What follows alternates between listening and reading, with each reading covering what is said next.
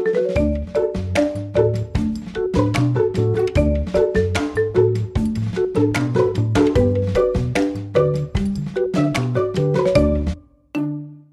og velkommen til en ny episode og en ny sesong av Blodig Alvor. Podcasten som handler om livet med blødersykdommen, hemofili og von Willebrand-sykdom.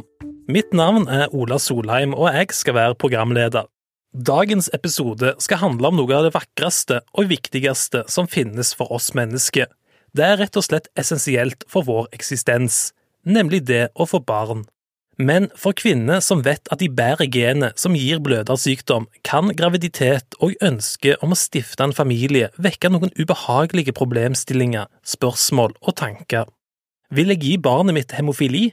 Utgjør det en forskjell om det blir en gutt eller jente? Og jeg en dårlig mor som gir barnet mitt en sykdom?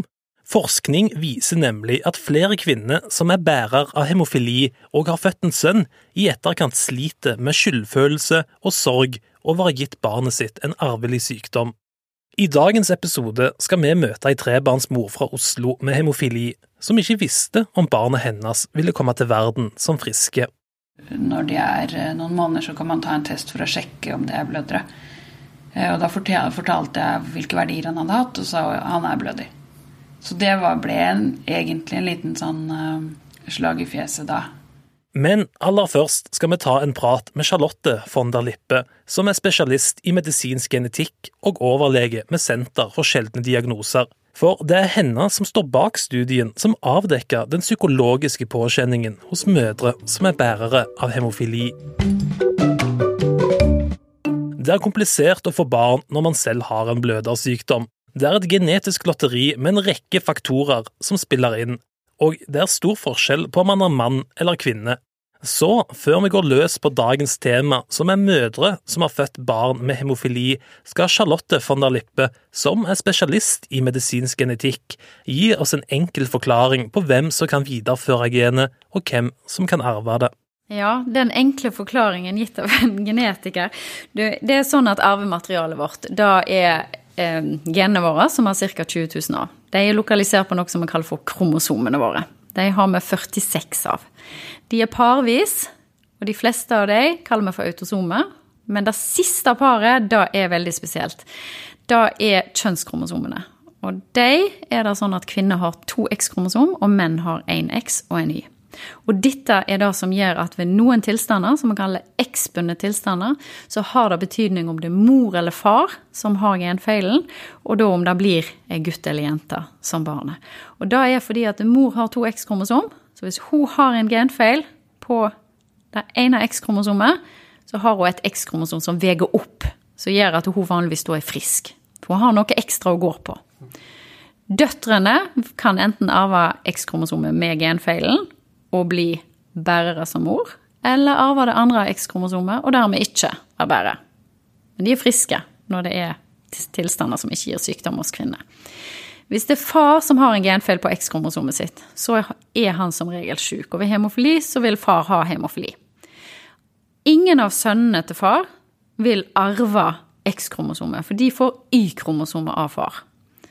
Mens alle døtrene vil arve X-kromosomet til far, og dermed bli bærere. Mens guttene ikke blir syke. Det altså gutter som får hemofili, mens jentene de kan bli arvebærere. Menn med hemofili vil få friske sønner, mens døtrene vil bli arvebærere, og dermed kan føre sykdommen videre til sine sønner. Alvorlighetsgraden varierer mellom mild, moderat og alvorlig. Det eneste som sikkert at det ingen som har en garanti for at barnet man får friskt. Og det har vært en påkjenning for flere mødre som Charlotte har møtt i sin forskning. Veldig interessant spørsmål, fordi hvorfor har man lyst til å forske på den problemstillingen der det kvinnene som fokuset? Og en av grunnene til det at jeg som lege, spesialist i genetikk, har i løpet av mange år jobbet med kvinner som bærere av genetiske sykdommer og som får syke barn. Og det som jeg har tenkt og observert mange ganger at fokuset naturlig nok veldig mye på det syke barnet, den syke gutten i denne sammenheng med X-bunnen sykdom. Og det slo meg mange ganger at vi måtte også se på mødrene og fedrene selvfølgelig, men når man skal velge en studie så må man gjøre noen valg, og da falt valget mitt på å undersøke hvordan disse mødrene opplever den situasjonen som de er i. Det ene hovedtemaet som kom veldig tydelig fram var at mange av disse kvinnene kjente på sorg og skyldfølelse i forhold til da å ha ført genfeilen videre. De fortalte også historier om fedrene sine, som gjerne var de hadde arvet genfeilen fra, som også kjente på sorg og skyldfølelse. Og mange fortalte også om besteforeldre som følte på sorg. Så da med sorg og skyldfølelse var et tema som gikk igjen i intervjuene, og som disse kvinnene var opptatt av og tydelig kjente til på tvers av generasjoner i familien. Hvorfor tror du det? Ja, hvorfor tror jeg da? Jeg har prøvd å se inn i dette fordi det overrasket meg litt at det var så mye av det, fordi at vi har jo visst om dette før. Det er ikke nytt at det har vært vist i forskning før at det er skyld og skam forbundet med genetiske arvelige sykdommer. Så jeg trodde vi var kommet litt lenger, men jeg tror at en av grunnene kan være, og jeg så også at det virket så det var sterkere kanskje bakover generasjoner, så kanskje en av grunnene til at det er sånn at man snakker ikke om det. Og ting som blir holdt taust blir ofte større og vanskeligere enn om man snakker om det. Jeg tenker det når det kommer til det å vite at det er kanskje mange som ikke visste at de var bærere også, eller er det vanlig? Ja, du har absolutt de som ikke vet at de er bærere før de får et barn som da får diagnosen, og så får de i etterkant vite at barnet har fått denne diagnosen fordi mor var bærer, uten at hun visste om det. Og det er klart at for de mødrene så var jo dette et sjokk, og for mange av de barna så var jo man ikke forberedt, så det var gjerne dramatiske episoder som gjorde at diagnosen ble stilt.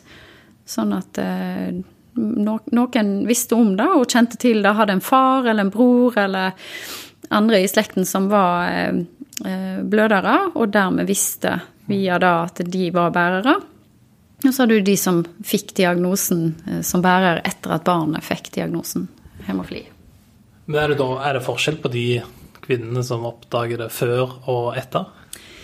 Ja, en av forskjellene som jeg så i mitt materiale var jo at mange av de kvinner som visste om at de var bærer, trodde at de var forberedt på dette. Dette var ikke noe stort problem. De visste hva hemofili var, og visste at det fantes behandling, og de på en måte tenkte at dette var de forberedt på, og hadde liksom kontroll over.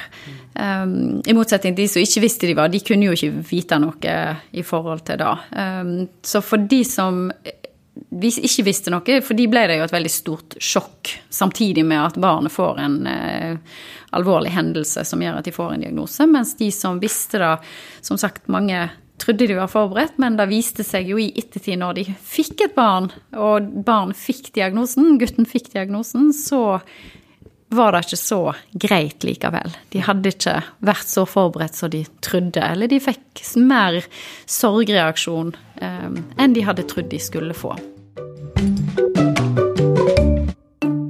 Hemofili er en medfødt og livslang sykdom, men den er også arvelig, en ubehagelig tanke for de som ønsker å få barn. Studien til Charlotte von der Lippe viser at kvinner som er bærere av hemofili og har født en sønn, sliter med skyldfølelse og sorg i etterkant. Men har de egentlig grunn til å føle det sånn? Vi er nå hjemme hos Cecilie Therese Langvik, ei trebarnsmor fra Oslo, som du kanskje husker fra en tidligere episode av Blodig Alvor, da vi tok opp foreldres bekymringer overfor barna sine. Hun var nemlig en av kvinnene som deltok i studien til von der Lippe. For Cecilie var det aldri aktuelt å la blødersykdommen påvirke hennes planer om å stifte en familie. Ja, siden faren min er bløder, så har jeg jo hele oppveksten visst at det var en sjanse for at jeg kunne få det selv. Det var ikke noe jeg bekymret meg så veldig for, eller mot, men når jeg var liten så husker jeg veldig godt at på 80-tallet så hadde de funnet ut hadde de behandlet en hund med noe, sånn at de trodde at når jeg ble voksen, så tenkte de kanskje at de kunne ta noe endre på genet da, og at man ikke da skulle få blødebarn. Nå har teknologien, eller altså utviklingen gikk litt senere enn det. Men jeg har sett at både faren min og onkelen min de jo fortsatt levende, holdt jeg på å si, og de voksne, så det går fint. Cecilie bærer av hemofili av alvorlig grad, og for henne og alle andre kvinner som har hemofili det en 50% sjanse for at sønnene vil arve det. Cecilie har i dag 3 barn, og under det første svangerskapet gikk alt som det skulle. Sønnen arvet ikke genet som gir hemofili. Nei, med førstemann var det veldig bra. Han frisk da, første. Vi kaller jo egentlig alle barna våre for friske, men han har ikke blødersykdom. Og svangerskapet gikk egentlig superbra. Jeg var i mye bedre form enn jeg noen gang har vært, så jeg var det var egentlig ikke noe vi tenkte på, bortsett fra at vi hadde med oss et skriv til fødeavdelingen. Følte du at du hadde flaks når førstemann ikke arvet blødersykdommen? Nei, da ble det sånn, oi, ja, men det fint. Og så tenkte jeg har hele tiden hatt lyst på flere barn, sånn at da han nummer 2 var på vei, så var det liksom samme prosedyren, holdt jeg på å si, med ark med til sykehuset og sånn, og det jo fortsatt 50% sjanse. Så vi hadde ikke noe sånn mer tenkt at nå var det han, eller hvordan det var, men jeg vet ikke, jeg har hele tiden, jeg har følelsen av at jeg under hele livet mitt har tenkt at jeg kommer til å få en bløder. Sånn intuitivt. Og det var den. Så da har vi 50% sjansen. Så det kom ikke som et sjokk, altså? Jo, for så vidt så gjorde det, fordi det var jeg fikk ikke lov å flytte til pasienthotellet på Ullevål. Jeg født på Ullevål alle 3 gangene, for så vidt. Så vi var på barselavdelingen.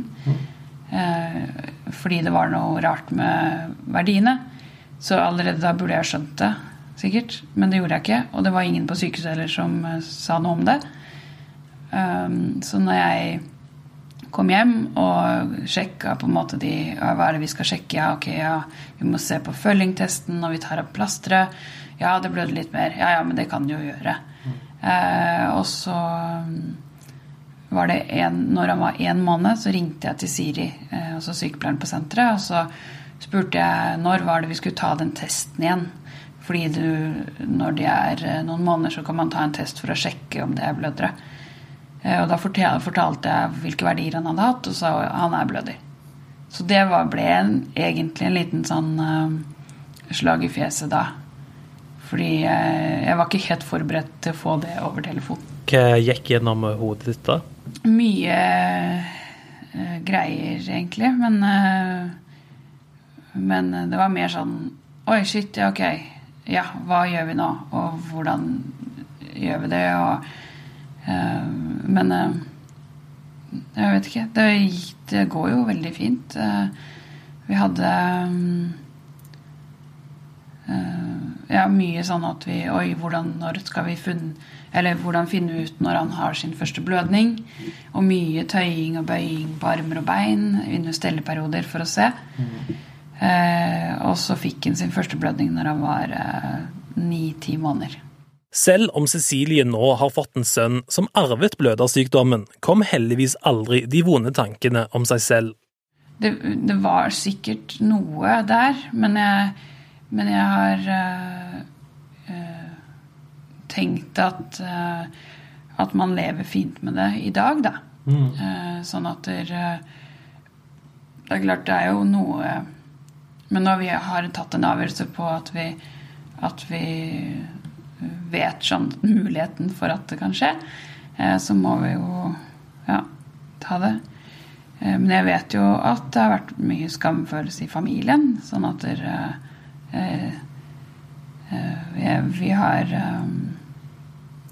vi har snakket på en måte mye om det egentlig da. At det For jeg har en bestemor som har mye skamfølelse. Jeg har hørt ganske mange historier fra bestemor som forteller om 2 sønner som har hatt vondt.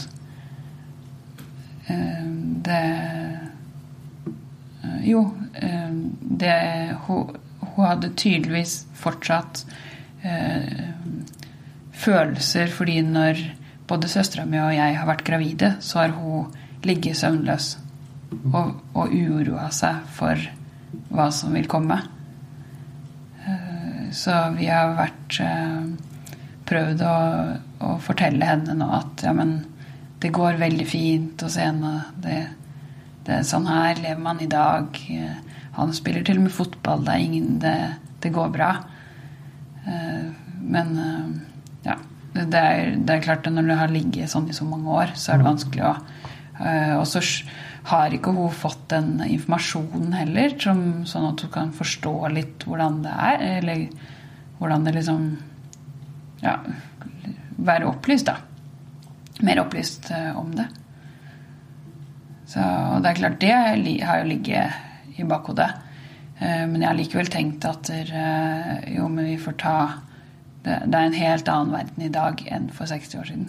Å kunne snakke om det og være åpen har vært viktig for Cecilie og familien.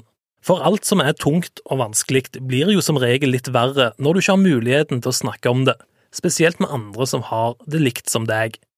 Selv om Cecilie hele tiden har hatt en positiv innstilling, har hun forståelse på hvorfor andre mødre med hemofili kan få negative tanker. Ja, det er vel fordi at man vet jo om muligheten. Det er litt så forskjell på at når man ikke vet det, på en måte, så man vet jo muligheten for at det kommer til å skje, og du vet at barnet ditt kan få det veldig vondt. Men når vi valgte, så tenker jeg at det var at blødersykdom er jo en ting som er per i dag forholdsvis kontrollert. Vi har medisiner og behandling og gode sykehus, sånn at det er jo en håndterbar sykdom da. Vi har kanskje blitt enda bedre på å se at vi er gode på å nullstille oss og tenke at det her, man kan gå og tenke at hvordan skal det her gå, det her blir jo kjempegipt og nå må vi og se mye veldig negativt på det, men vi da som par eller som foreldre har blitt veldig gode til å si at han har blødersykdom, ok, da er det på en måte startlinjen vår der, sånn at vi nullstiller oss der vi er, og så tar vi det på en måte derfra. Og det har vi blitt bedre på, og lettere å se at vi har blitt bedre på, fordi vi har en med blødersykdom. Er min oppfatning da.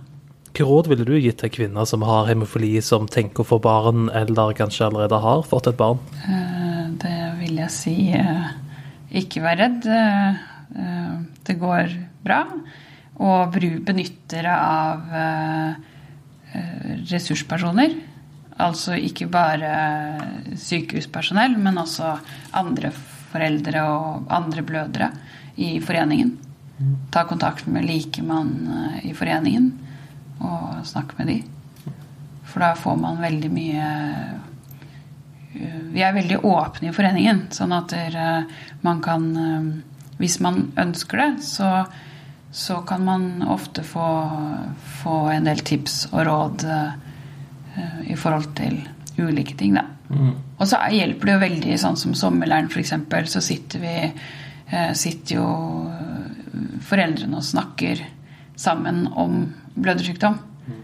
Vi gjør veldig masse andre ting også, men blant annet det, og det er jo klart det er det fora du har da, til å snakke om det, fordi naboen skjønner ikke helt hva det innebærer. Søk råd når du trenger det, og vær positiv. Hemofili er en arvelig, medfødt og livslang sykdom, og for mødre er det en 50% sjanse for at sønnen deres vil arve det samme sykdommen. Og selv om det er lite man kan gjøre for å forberede seg før man blir gravid, ikke det noe grunn til å ikke prøve, mener Charlotte von der Lippe. Nei, som sagt så viste jo min studie at det var umulig å forberede seg på det, men det som vi også ser, og erfaringen vår, jo at det går jo veldig bra med barna og med foreldrene og familiene, og de lever veldig, veldig gode liv, så selv om ting kan være tøft i perioder, så går det bra. Men jeg tenker at man skal få støtte til å synes at ting vanskelig, og støtte til å komme seg gjennom en sorgprosess. Og man må jo, som alle, ta en dag av gangen. Da skiller jo ikke livet seg der fra andre på den måten. Så forberede seg klart at man tar andre forberedelser i forhold til, da viste jo min studie også, at de som har barn med hemofili tar andre forhåndsregler i forhold til hvor man drar på ferie, man må ha med seg medisiner, man må være forberedt på den sjeldne diagnose, helsepersonell kjenner kanskje ikke til diagnosen, så man må være litt forberedt på det også. Så man må jo forberede seg på en litt annen måte enn da hvis barnet ikke har blødersykdom. Men sånn i forkant av graviditet, hva burde man gjøre da? Altså for det første så tenker jeg at hvis man ønsker det, så skal man be om genetisk veiledning for å få informasjon, og for å få prate om hvilke tanker og vurderinger man har selv rundt det. Hva innebærer genetisk veiledning? Ja, genetisk veiledning innebærer en samtale med enten en spesialist i genetikk eller en genetisk veileder som en egen masterutdannelse. Og det innebærer rett og slett å få informasjon om tilstanden, få informasjon om genet, få informasjon om arvegang, og om ulike alternativ hvis man ønsker i forhold til fosterdiagnostikk for eksempel. Hvordan pleier det å gå med barna? Det bruker å gå veldig bra med de barna. Så de lever helt fine, gode liv og har en ekstra ting som de må passe på. De fleste ender opp med å måtte bruke profylakse, altså behandling, få faktor, og må sette nåler og få dette inn i kroppen på en eller annen måte. Men det blir ofte en naturlig del av livet deres da også, og de kan være med på aktiviteter, og i motsetning til hvordan det var for ikke alt for mange år tilbake, der behandling ikke var tilgjengelig, der man fikk ganske leie blødninger og leddskade og smerte forbundet med det, så jo ikke det noe vi ser på samme måte i dag. Så jeg vil si til slutt at det går bra med de guttene. Da har tiden kommet for at jeg, Ola Solheim, takker for meg. Jeg vil også takke CSL Bæringer som har tatt initiativ til denne podcasten. Jeg håper at den vil bidra til å spre kunnskap om blødersykdom og sørge for at fordommer mot disse sykdommene forsvinner. Du kan abonnere på podcasten i iTunes eller andre steder podcaster finnes. Og podcasten selvfølgelig også tilgjengelig via våre nettsider, som blodig-alvor.no. Du finner også mye nyttig informasjon om blødersykdom på nettsidene til Foreningen for blødere i Norge, fbni.no. Kanskje du har et tips til et tema vi burde snakke om i fremtidige episoder? Da kan du komme i kontakt med oss med å sende en e-post til redaksjonen.norge@cslberringer.com. E-postadressen finner du også på våre nettsider. Vi kan jo nevne den adressen også igjen, blodig-alvor.no. I neste episode av Blodig Alvor skal vi snakke om åpenhet. For det vanskelig å fortelle noen at man har en blødersykdom? Og det noe man i det hele tatt trenger å fortelle? Jeg kan skjønne veldig godt at folk ikke har lyst til å spre det. En ting bare at helse en privat ting. En annen ting jo at det kan være en del fordommer rundt det, og det kan kanskje utløse en del sånne reaksjoner man ikke ønsker. Da. Ja. Så at folk blir veldig bekymret, eller at det liksom blir det man blir forbundet med. Da. Hvis du liker podcasten, håper jeg at du forteller venner og kjente om oss. Takk for nå.